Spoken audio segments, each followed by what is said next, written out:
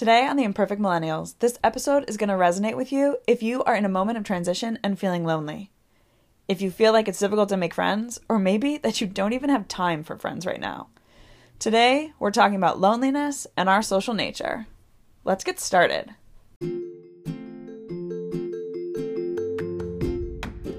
Welcome to the Imperfect Millennials podcast, a weekly podcast created by two sisters, Katie and Mona, dedicated to helping you navigate being a millennial.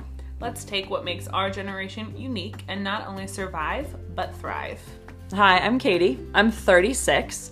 I'm a blogger and social media influencer at modlychic.com. And I have way too many passions and interests, so a couple months ago I thought, hey, let's start a podcast. And I'm Mona. I'm 25. I have my master's in mental health counseling, and I have way too many side hustles to get myself out of all of this debt.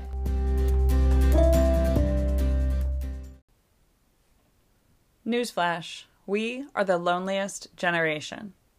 No, seriously, we are. A new study found that 30% of millennials say they feel lonely. 30%. And I would actually argue that I think that number is probably a lot higher, and some people don't even admit or know or can actually say that they're lonely. Oh, that's actually a good point. Yeah. Well, and it's who participated in this survey too, right? We talk a lot about that and like who's willing to participate, and are lonely people willing to like take these surveys and get out there and say like, yeah, I'm lonely? Yeah, who really wants to say like, I'm lonely? But according to the study at least, right? 25% of millennials say they have no acquaintances. No acquaintances. None. That's interesting though. 22% say they have no friends. Oh. 27% say they have no close friends. And 30% of us say we have no best friend. That blows my mind. It is. It's crazy. And I think it's so funny because when you're a little kid, you're always like, oh, Megan, she's my best friend. Yeah, everyone becomes your best friend. And you're all about that. And then when you're older, or at least for us as millennials, I don't know, that's not the way it goes. Yeah. I think that's interesting. Because I would say that I have acquaintances. Of course, there are people that I know that I've met that I consider acquaintances. Yeah. I think I have a lot of acquaintances. Yeah. A lot. I would say that I have a few close friends. And then I have best friends. Yeah. But I almost wonder if, friendship is really hard. It's hard to like maintain. It's hard to, and so I just wonder if it's too difficult sometimes. And so people. Yeah. Friendship certainly as an adult is much more difficult than friendship as a child, right? When you're a kid. Right. Okay, back in the day, I'm totally aging myself. Remember, I'm on the high end of the millennial. But you would like go down the block, ring your best friend's doorbell, and like you would bike and roller skate, rollerblade all day. And that was friendship. And like, that's how you built friends. But it's not like I can go ring my like neighbor's doorbell now and be like, hi, do you want to play? As an adult. No one rings doorbells anymore. I think, that's so interesting. Well, so this study talks a lot about friends and acquaintances, but I think what it's getting at is, the social nature of human beings and the fact that people feel lonely because they're not being social. No acquaintances. I know. I mean, if you order pizza enough, eventually Todd, the delivery man, is going to become an acquaintance. Yeah, right? The like checkout person at Mariano's. You go to at the same time every week. Yeah, so what do you think though, Mona? Like, would you say you're lonely now? Right now, yeah. Okay, why? I think because I'm in this pretty big period of transition in my life, and transition in what way? Like I just moved back from Boston, and so I'm sort of like in this period where I've come back, and not all of my friends are here. Some of the friends that were here when I left have moved away, and so I am sort of trying to reestablish myself, and I'm trying to establish myself in my profession, and I'm working a lot of jobs, and so I think I don't have the same social network that I had in Boston, and so during this period of these past couple of months have felt very lonely. Yeah, and I think probably for all of us, transitional periods are often some of the loneliest periods in our lives. And I think that's probably true, I mean, across the board, no matter what your transition is, right? So you talk to, like, I have a couple friends who are young moms, and they'll say, like, those first 3 months after having a baby are wonderful and glorious, and like, oh, you have this new baby, but they're so lonely because you're like tethered to your house and to your child in this beautiful new experience, and yet you have no social circle because your whole life revolves around this little infant who can do nothing without you, right? And I think that that's a really interesting phenomenon when we see this juxtaposition between two contradicting emotions or feelings coexisting. Right? Some of the happiest times in our lives can be some of the loneliest. And like, you can be surrounded by people and still feel lonely. It's not about proximity. It's about the depth of that relationship. And so you can still be with people and lonely, right? Yeah. And I think it's like, ultimately it's about connection, right? But like true, deep, profound connection with another person. Like, when I think of the loneliest times in my life, or times in which I was like, geez, I'm super lonely, or I just feel like I have no one. There are times in which there are transitional times, but there are also times in which like I lack connection that I had previously. And maybe that's the ending of a friendship, or like I think of when I went off to college, and I'm the oldest of our whole family, right? So I was the first to go off to college, the first to leave. Everything was still happening at home, all of our traditions and whatnot. And then here I was off at Marquette alone with a roommate who was, we'll say, challenging. Less than ideal, challenging to say the least.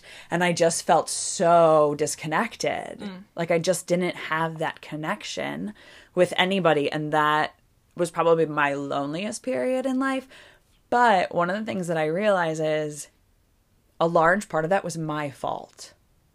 Oh, interesting. Why is that? So when I went up to college, this is pre-cell phones. Well, some people had cell phones, but I did not have a cell phone yet. Right? So my parents dropped me off. My whole family dropped me off. And I'm there.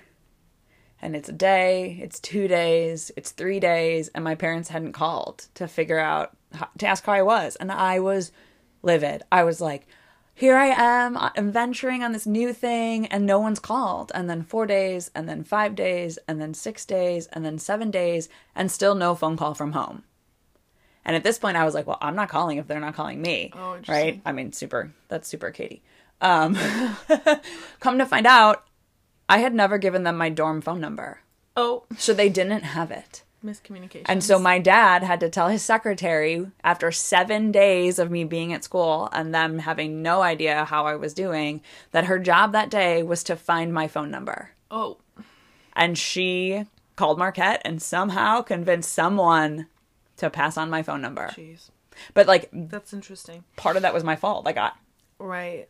Was a connection, but I screwed that up. Yeah.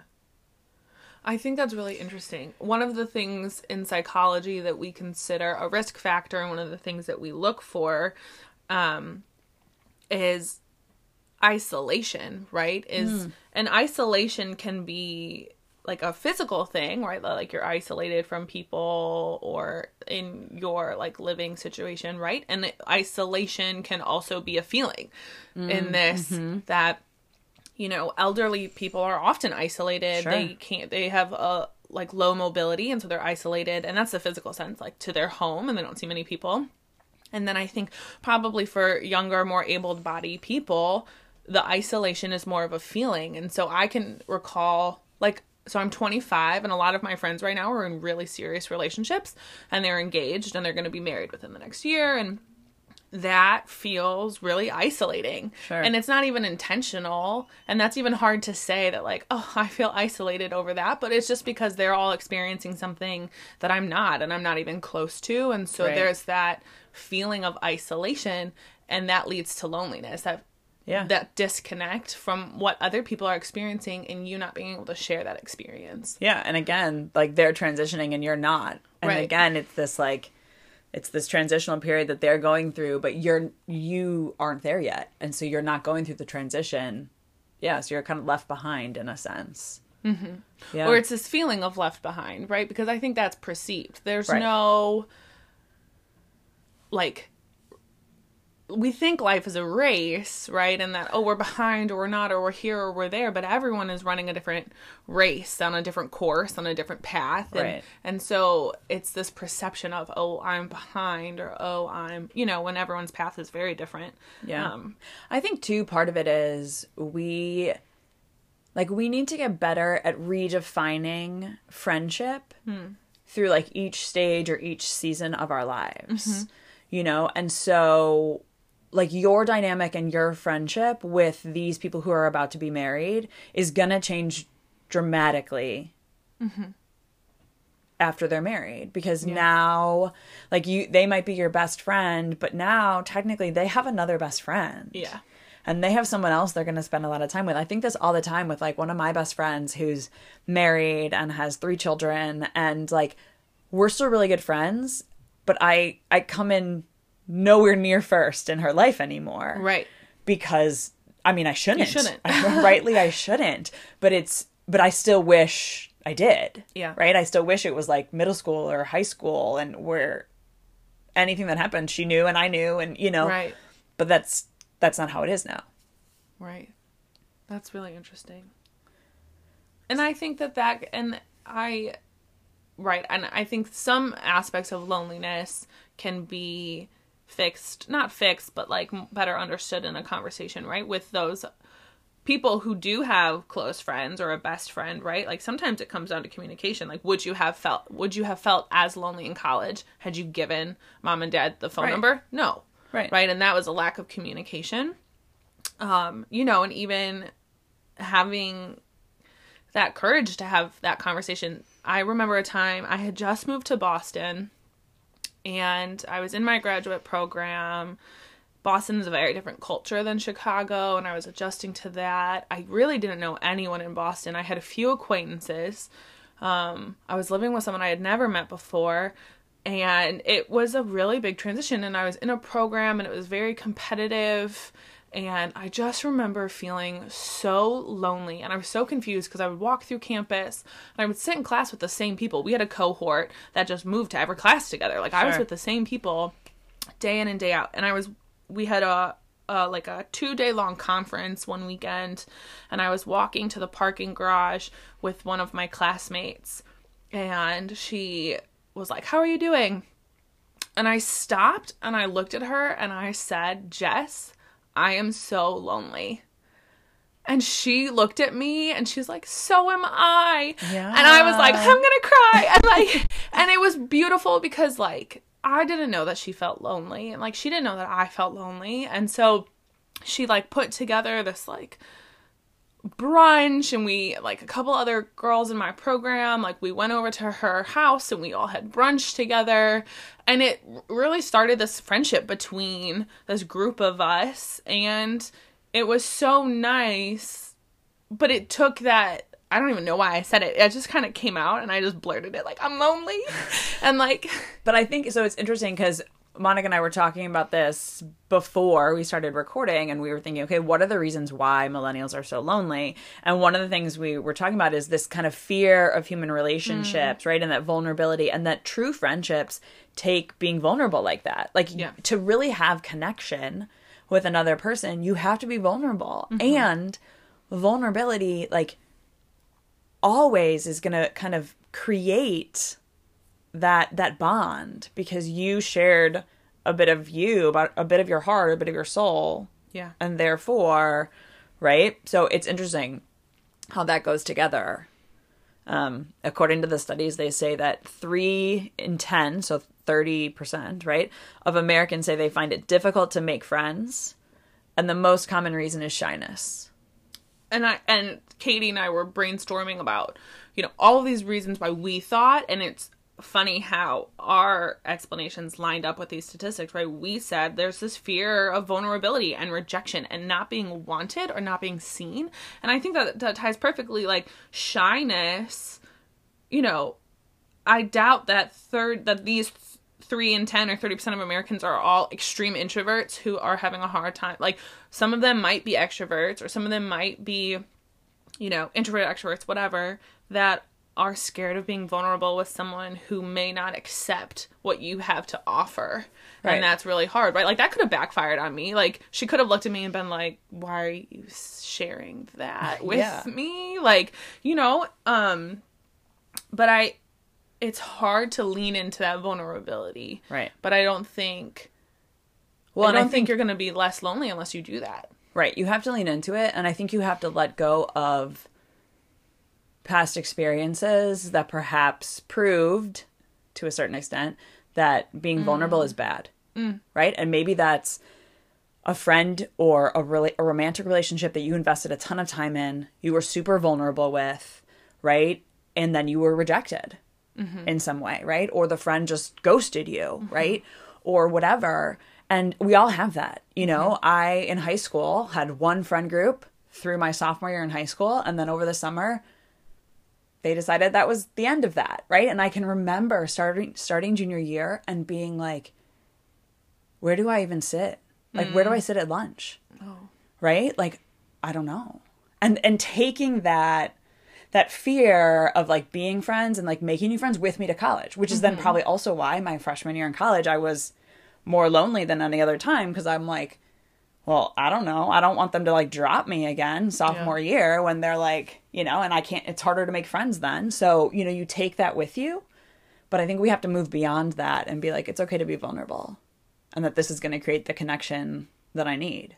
Well, and I think something to always remember is that there will always be people who don't like you, and that's not your fault. Like, that's on them. I mean, unless you're a jerk, then, like, check your heart and fix yourself. But, you know, there will always be people who have beef, right? And that, like, that's not on you. And that doesn't mean that other people aren't going to be that keeper of your vulnerability and journey with you long term. Like, there's this really great analogy. I forgot who told me this, but they were like, your life is this long bus ride and people get on and off the bus all the time. And there are some people who are on for the life, for that whole ride. And there are some people who are on for one stop. There are some people who get on and they're like, never mind, and get off. And so, but that they're like, it's very transitional. Right. And I think too, that even those people who are on for a stop or two, it doesn't mean that those friendships weren't real or weren't valid while they lasted. Right? That friend that you had in college who then you lost touch with, or in high school and then that was over, that doesn't mean that they weren't a friend then. Right? But life moves on, things change, and that's okay. And like, we can love and appreciate that relationship for what it was at the time without looking at it and being like, oh, woe is me, like, we're not friends anymore. Yeah. Right? That kind of a thing. So, you've mentioned freshman year in college a lot. Can you think of other times in your life where you have felt really lonely? So after college, I moved a lot. I lived in, well, counting college, I lived in 6 different places in 10 years. So I would say every time I transitioned to a new place was certainly a time of loneliness. I remember when I moved to New York. So I moved to New York right after college. So I was 22. I had just gotten a job as a journalist working for the New York Times. And I was living with a couple other like young professionals at the time, or a couple like college age students. And I can remember we would come home and we'd try to have dinner together. And like, we were good friends, but we wanted to make friends outside of the house, right? And I can remember us coming home and everyone giving a report on whether they had made friends or not that day. Oh. And I can literally remember the day my like roommate, right, Lucia, came home and was like, "You guys, I made a friend today." And we were collectively so ecstatic for her because it was like, oh my gosh, I'm finally, I don't know, like coming into my own in New York, right? So the first real friend I made in New York, I was like, oh, like now this transition is over. Like now I have a friend here. So I think all the transition times are always, for me, the loneliest moments. While they were lonely, like, I don't know, the 6th time you moved, while it might be lonely, was it easier? I think it was easier. I think it was easier to a certain extent also because I moved a lot. I have like one good friend in every city I lived in. So, you know, I moved from Milwaukee to New York, from New York to St. Louis to Boston, Boston to Milwaukee, Milwaukee to Chicago, right? And so I have one really, really good friend in St. Louis who I'm still in touch with, right? I have a couple good friends in Boston who I'm still in touch with. One from New York I'm still in touch with. So with each new move, I had this cachet of friends who were still there and who had gone through that original transition with me. So I think it got easier.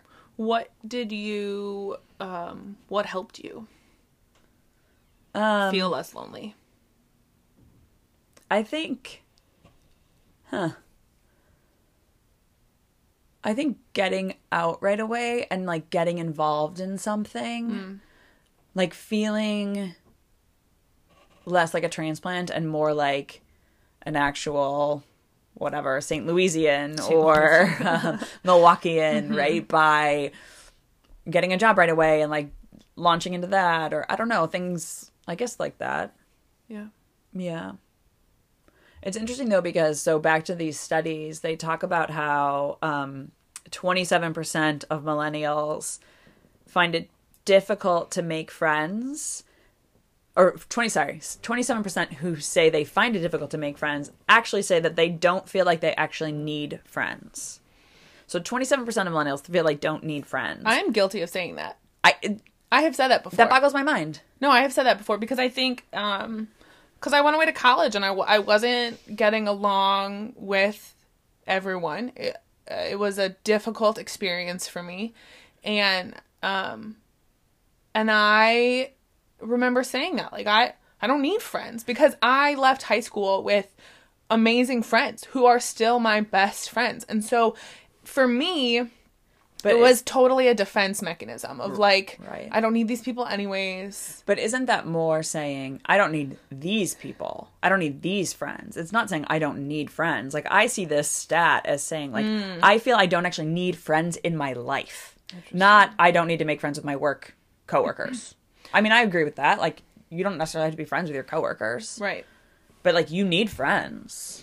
Well, and I think that when Katie and I were brainstorming, one of the things we thought is sort of a hindrance to the friendship category, but also a big player in loneliness is social media. And I like to call it, I literally have a file in my phone, or like when you like group your apps, that's social but not, and it's all my social media. It's my Instagram, it's my Facebook, it's my Twitter, it's like all of those things. It's social but not. You're not actually being social. It's a very deceptive name. And I think, right, social media doesn't connect us to others in the same way that like a face-to-face interaction does. And so I think people probably feel like they don't need friends because they already know what's going on in a lot of people's lives and they're being social and they're connected. But it's actually not. Social media doesn't feed us. Right. In the same way that we need to be fed.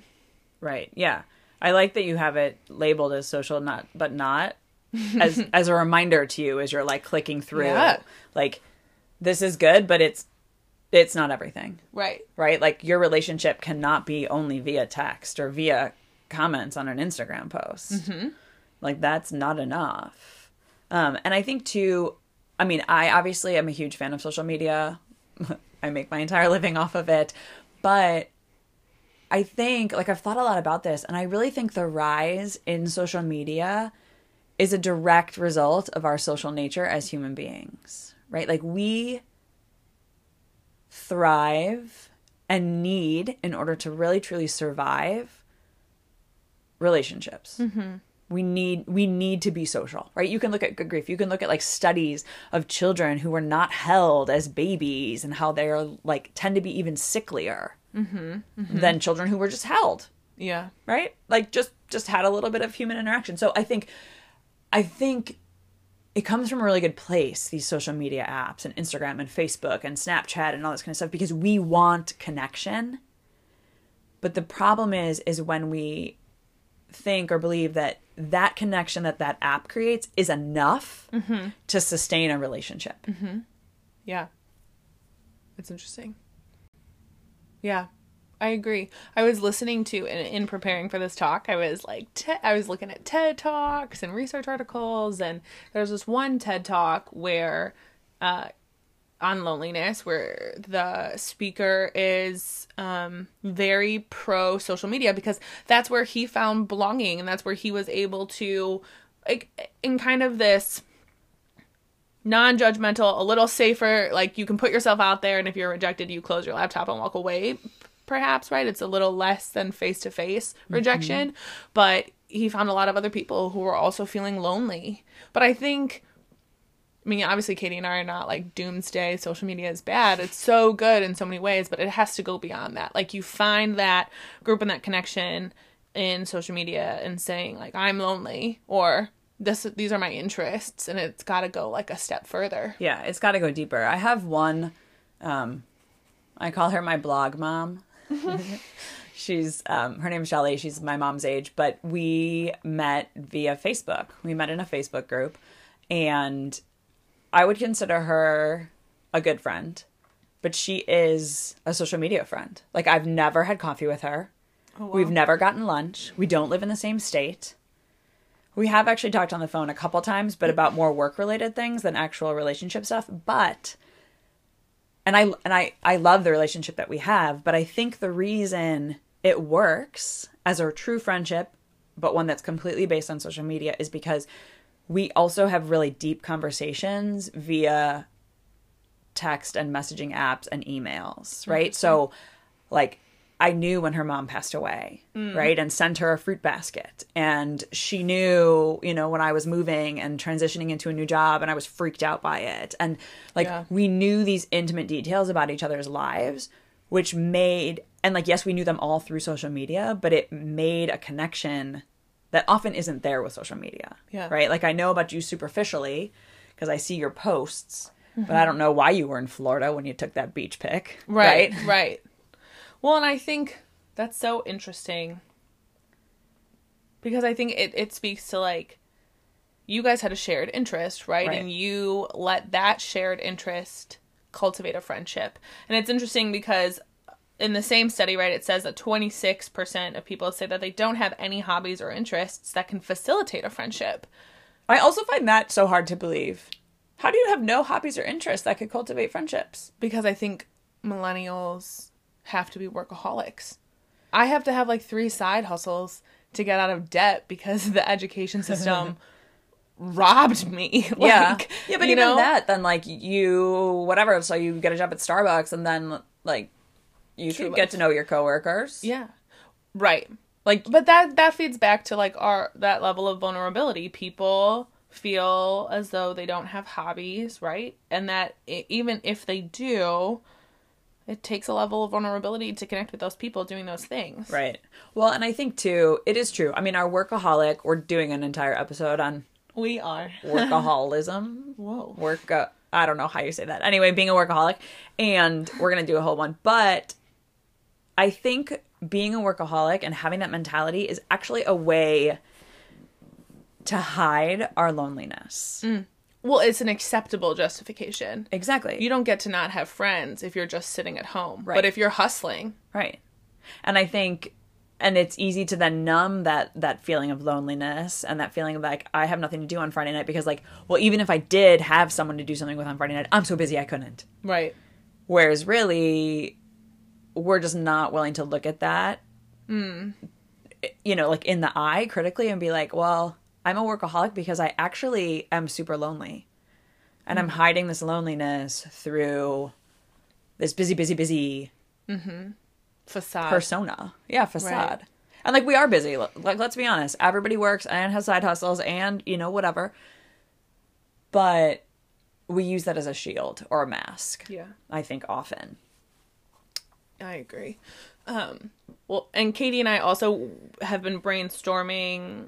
It's one thing to just talk about loneliness and, like, sort of what we consider the causes of it, but it's a whole other thing to talk about how to avoid loneliness or how to get out of loneliness. And I think, you know, Katie, I heard you say earlier, like, one of the things that helped you was just acting like you were a Bostonian and getting yourself involved and just asserting yourself into that culture, into that time. You know, and I think that sort of speaks to the last statistic we just read, but like having interests and hobbies. And it doesn't have to be like this big thing that you have to go spend a lot of money on. You know, there are free run clubs in local neighborhoods, and and most community centers have some kind of like watercolor class or basket weaving. I mean, not basket weaving, but like photography. Right. You know, I took a photography class last year and it was awesome. And like, I didn't like make any lifelong friends in it, but I was social. I was getting out. I was seeing the same 8 people every week for 8 weeks. That was kind of cool. Well, and so it's funny. I belong to this gym, and I am not like a morning 5 a.m. gym rat, and except on Fridays, because I have a 5:30 a.m. fitness class that I love. And one of the reasons I love it is because Erica, my trainer, kicks my butt every time. She is like so intense, but also she creates such a family atmosphere that like I know people in the class by name and they know my name. And like, you know, Mike was missing for like 3 weeks and he's a pretty consistent class attendee. So someone was like, who has Mike's number? See if he's okay. Like, oh my goodness, that is such and it's just as simple as like going to this class and showing up and staying committed and like people know my name and I'm going to put forth effort in remembering theirs. And it's the only reason I can get up that early in the morning. Right. Like, I know I sound like a broken record, but I do think this is part of what makes Orange Theory such a popular workout thing now, because every single trainer knows my name. And I know all the people who are at the 8:30 a.m. class, because that's the usual time that I go, Tuesday, Wednesday, Thursday. Like, and I know them all, and the ladies are adorable and they're lovely. And it's like little social hour. Like one of the trainers always laughs. He's like, you're obviously not running hard enough if you can talk to the person next to you on the treadmill.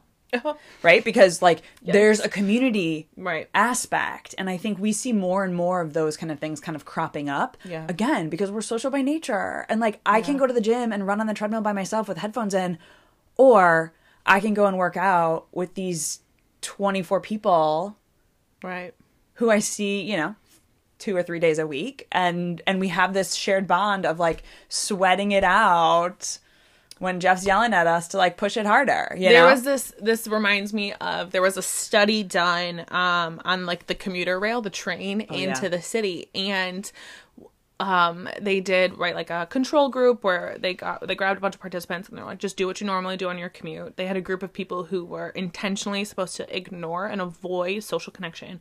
Then they had a group of people who were supposed to initiate social connection with the other people on the train car.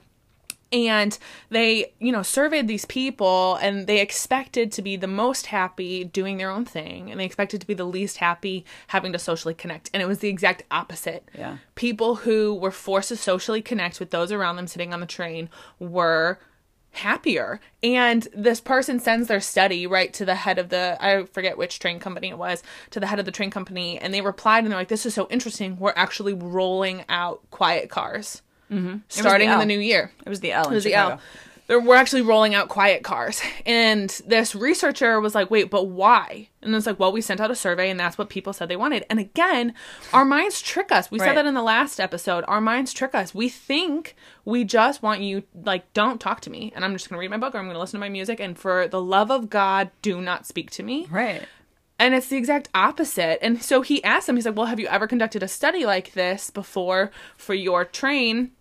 And they were like, no, we haven't conducted a formal study, but, you know, we have had social cars before. They were the bar cars, and they shut them down because they were too packed. Yeah. And I'm like, that just reinforces what this study found, that the cars that were the most packed were the bar cars. Now, there might be a couple of reasons for that, but end of the workday, getting a drink, but speaks to like our social nature and how we do want to connect with people.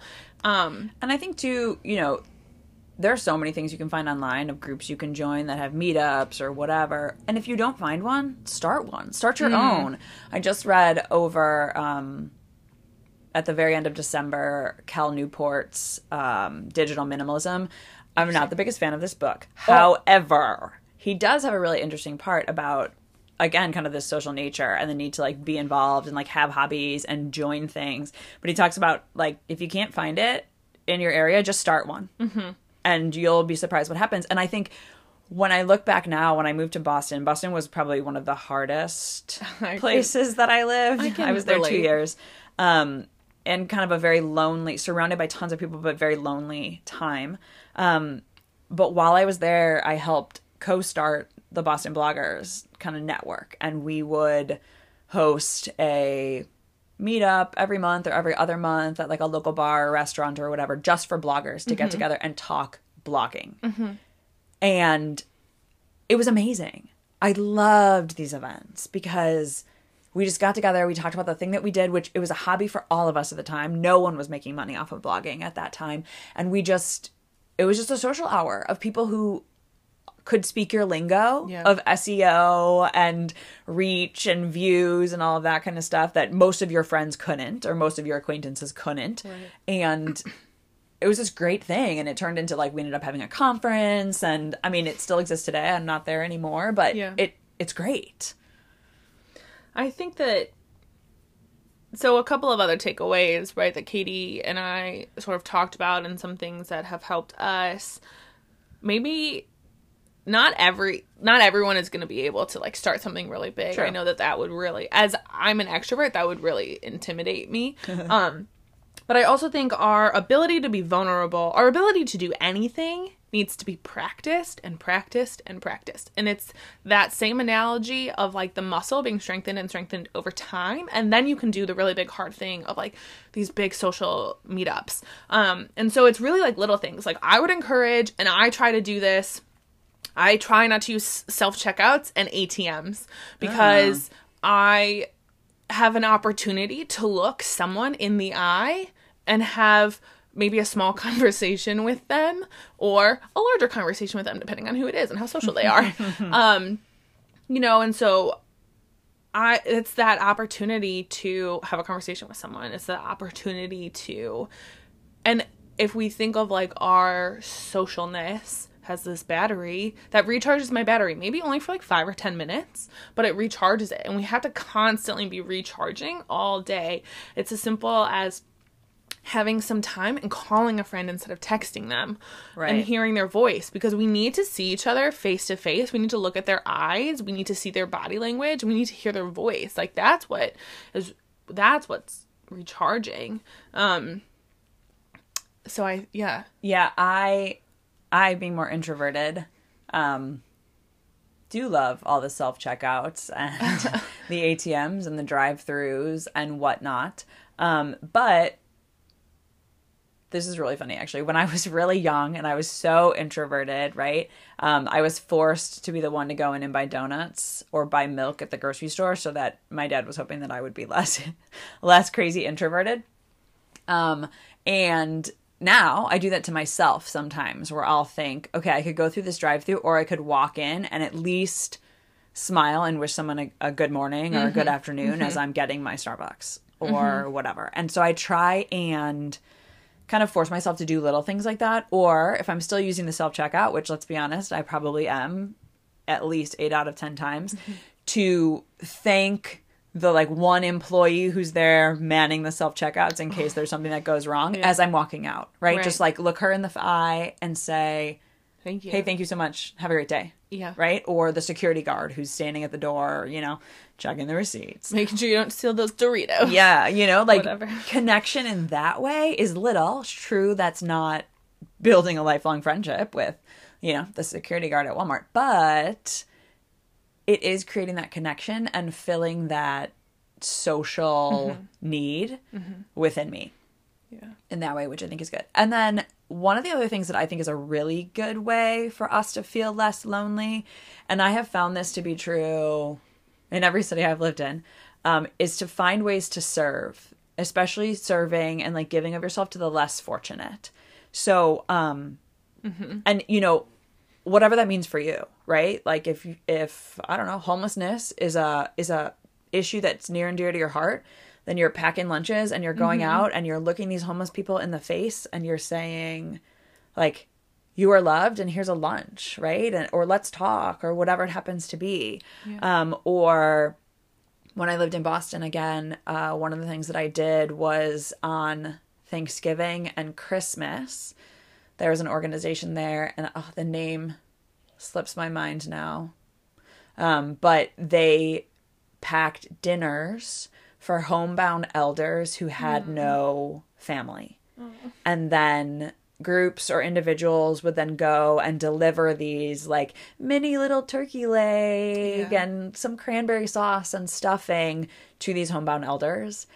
And you stay and visit and talk with them for an hour. And it was the thing that I looked most forward to every Thanksgiving and every Christmas, the 2 years that I lived there, because it was a way of being social, but also giving that sociability to people who probably have it even less than I do, right? People who are probably even more lonely than I am. Oh my gosh. And, it's beautiful. Yeah. And I think there are so many ways to serve in our local communities. Oh, yeah.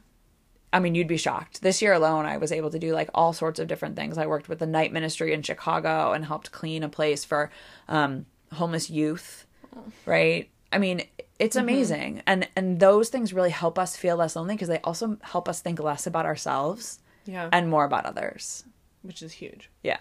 Because I think a lot of loneliness stems from like, me. Yeah. I'm just going to think about me all the time and woe is me. And when we can think a little bit less of ourselves and a little bit more of those around us, we're going to automatically be less lonely. Yeah. I think. No, because I think it connects us at this like really human level, this like very deep level of like serving each other and fulfilling very real needs, especially, I mean, Katie and I are in Chicago and it's actually warm here today. It's like 40 degrees, but it is traditionally very, very cold. And like, there's so many opportunities to like donate old winter coats and to, help with these like facilities who are housing, people, homeless people during these like really cold months and so on. I think that's really big. I think it's huge. So we've talked about a lot today, but we've talked about some takeaways or things to help with loneliness, but what's one of your takeaways? So part of my one takeaway, and I guess it's from this conversation, but also I've been thinking a lot about this topic with the new year and all of that kind of stuff. And one of my kind of goals for 2020 is to push myself to text a little bit less and take the plunge and make phone calls. And for me, that's really hard. I hate the phone. If I could never talk to someone on the phone again in my life, I would probably be very happy. Well, I think I would be very happy, but I probably wouldn't because my mind's tricking me, but I hate the phone. So for me, I'm trying to make the concerted effort of picking up the phone and calling someone instead of texting them on occasion to foster deeper connections and deeper relationships. So that's my kind of takeaway and my goal for 2020 to kind of combat this and have better, more meaningful relationships. That's big. You, Mona? I think I'm trying to be, one of my takeaways. You think you're trying? I think I'm trying. Well, look, it's like what, day 3 of January? Just kidding. This is not my New Year's resolution, but after this conversation, and I think it often comes in the little things, and so being more intentional with what I am doing. So like, yes, I have a gym membership, but at least once a week I go to a class to be with people. Or can you work out with someone? Do I work out with someone, or do I not work out with music? Like I always say hello when they like scan me into the gym. I'm always like, hi, how are you? Like, yuck up conversation. But being more intentional with what I'm already doing. So like not using the self-checkout and maybe standing in line and having that conversation with that person in line being like, oh, that food looks good. Like, I don't know, right? Just super awkward. Lean into it. Be vulnerable, lean into it, whatever. And so just being more intentional with the things I'm already doing to cultivate that socialness, that social need. And I think it's been helpful. I joined a soccer league. I go to that workout class. I try to connect with people when I'm, you know, at the store or whatever. And it's slowly helping. Mm-hmm. I think that's good. So remember, trust the process. And we're thriving, not just surviving. Imperfectly yours, Katie and Mona. Stay tuned for our next episode on cultivating silence in your life. We're going to talk about the physical, mental, and emotional benefits of silence and how to get more of it in your everyday life. Shh. Silence. Quiet. We'd love to hear your feedback, takeaways, and any aha moments that struck you while listening. Screenshot this episode and share it on social media. Tag us on Instagram at The Imperfect Millennials or slide into our DMs. Or send us an email at hello@theimperfectmillennials.com. You can also read the transcripts of this episode on our website, www.theimperfectmillennials.com.